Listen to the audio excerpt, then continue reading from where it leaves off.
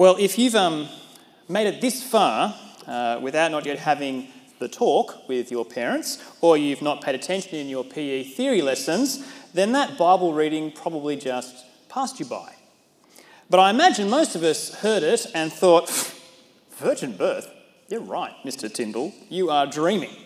Which is probably what Mary and Joseph first thought as well.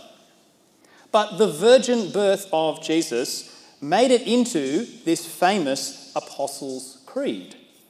And it actually beat out a whole lot of other stuff about Jesus that we might consider more important. The line of the creed that we're considering today is this. It is, I believe in Jesus Christ, his only Son, our Lord, who was conceived by the Holy Spirit, born of the Virgin Mary. And then the next line, which we'll look at next time, says Jesus suffered under Pontius Pilate, was crucified, died and was buried, and he descended to the dead. So the Apostles' Creed skips over all of Jesus' teachings, his miracles, his prophecies. It just goes virgin birth, crucifixion, death. And so the part of Jesus' life that I suppose remains enduringly popular in our society, things like his peaceful ethic, his love of neighbour, his care of the sick and the poor and the dying, none of that is in the Apostles' Creed. And so you could assume that maybe Christians don't think Jesus' teaching is really that important to believe in. I mean, more often than not, Christians seem to make the headlines for very obviously disobeying Jesus' teachings, don't they? Now, I hope you know that I think that Jesus' teachings are crucial for the Christian. After all, we spent all of last year learning from Jesus' Sermon on the Mount. I believe that Jesus' teaching is important, and with his help, I try to live it out every day. But the Apostles' Creed is right. I can't believe in Jesus' teaching apart from first believing in his virgin birth and his death and resurrection. The virgin birth is a necessity. It is not an optional extra. See, the virgin birth shows us three things.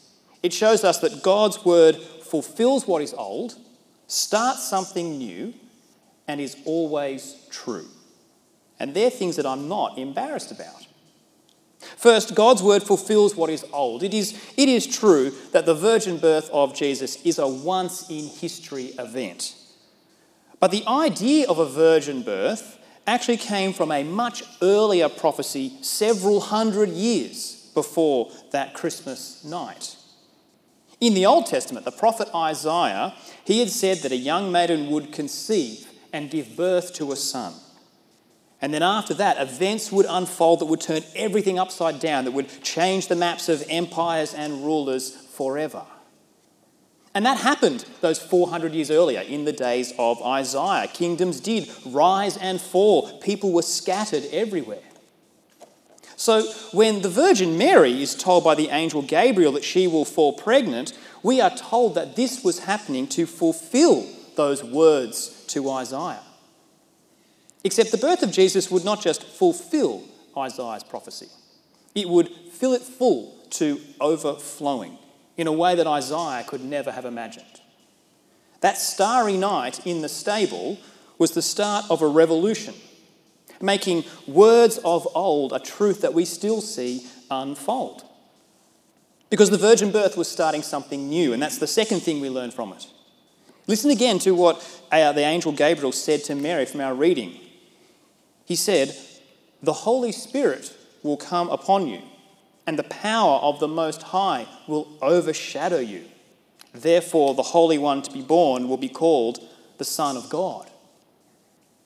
The language of the Holy Spirit overshadowing Mary is a bit strange, but it calls to mind the very beginning of creation in Genesis chapter 1, when we're told there that the Spirit of God hovered over the waters or overshadowed the waters.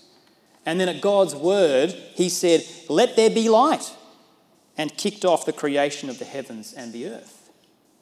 That was God's remarkable intervention, the something from nothing that we talked about last week. And so when God overshadowed Mary's womb, here was another remarkable break with the reality that we had known up until that point. God was hovering over Mary, starting a new creation in and through the birth of Jesus.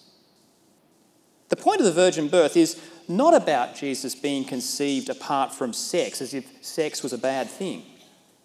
No, the point is that the virgin birth is such a radical departure from our natural reality that it had to be the work of God the Creator. It is not something we can do within nature. It's not natural. It is supernatural. The Creed says that Jesus was conceived by the power of the Holy Spirit because Jesus' life, his teachings, his miracles, his death, his resurrection, they were all led and powered by the Holy Spirit. They were supernatural. Jesus, the baby, the boy, the man, he was bursting with the Holy Spirit because he is the Son of God, as Mary was told by the angel. Now, that's not the normal creation pattern that brings babies into our world. This was a new creation from the power of God. The angel Gabriel put it best in our reading. He said, "For nothing will be impossible with God." Now, the last thing the virgin birth points to is the truth of God's word. Yes, of course, Jesus is conceived by the power of the Holy Spirit, as the Creed says. But it also says that he is born of Mary.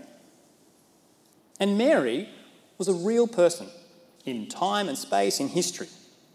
And Mary was really connected to the real history of God's people, a real nation, the people of Israel. And the people of Israel, well, they were used to some strange babies in their family history. Abraham and Sarah, if you remember from Year 7 Christian Studies, they had a baby boy named Isaac in their 90s. That is unusual. There is no birthing suite at Settlers Village. Baby Moses, he was immediately floated down the Nile River to be rescued and raised by Pharaoh's daughter.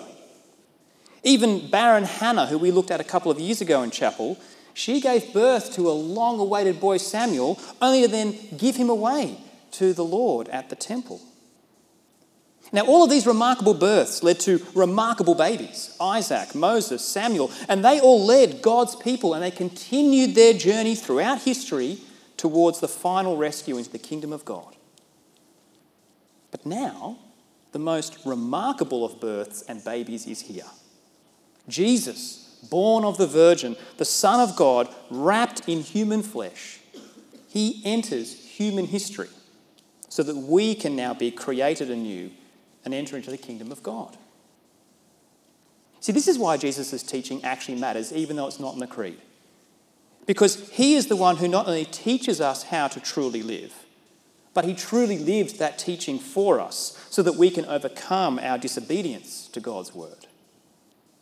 Now, as the centuries have rolled on, our society has skipped over Jesus' virgin birth. But we have held on to his teaching, even if we don't give him the credit for it anymore. We've naturally found Jesus' way of life super, and we've made it natural for us to kind of live like him. But we won't ever truly live like him until we embrace the supernatural. The core of Christianity is supernatural. And while talking about virgin births might be a bit wacky, I'm not embarrassed about it. In fact, I cherish it.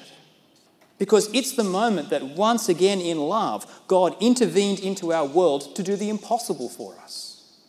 He broke with the norm, causing a storm. God in our form, our death he'd perform, our lives he'll transform. So of God's love we can be sure.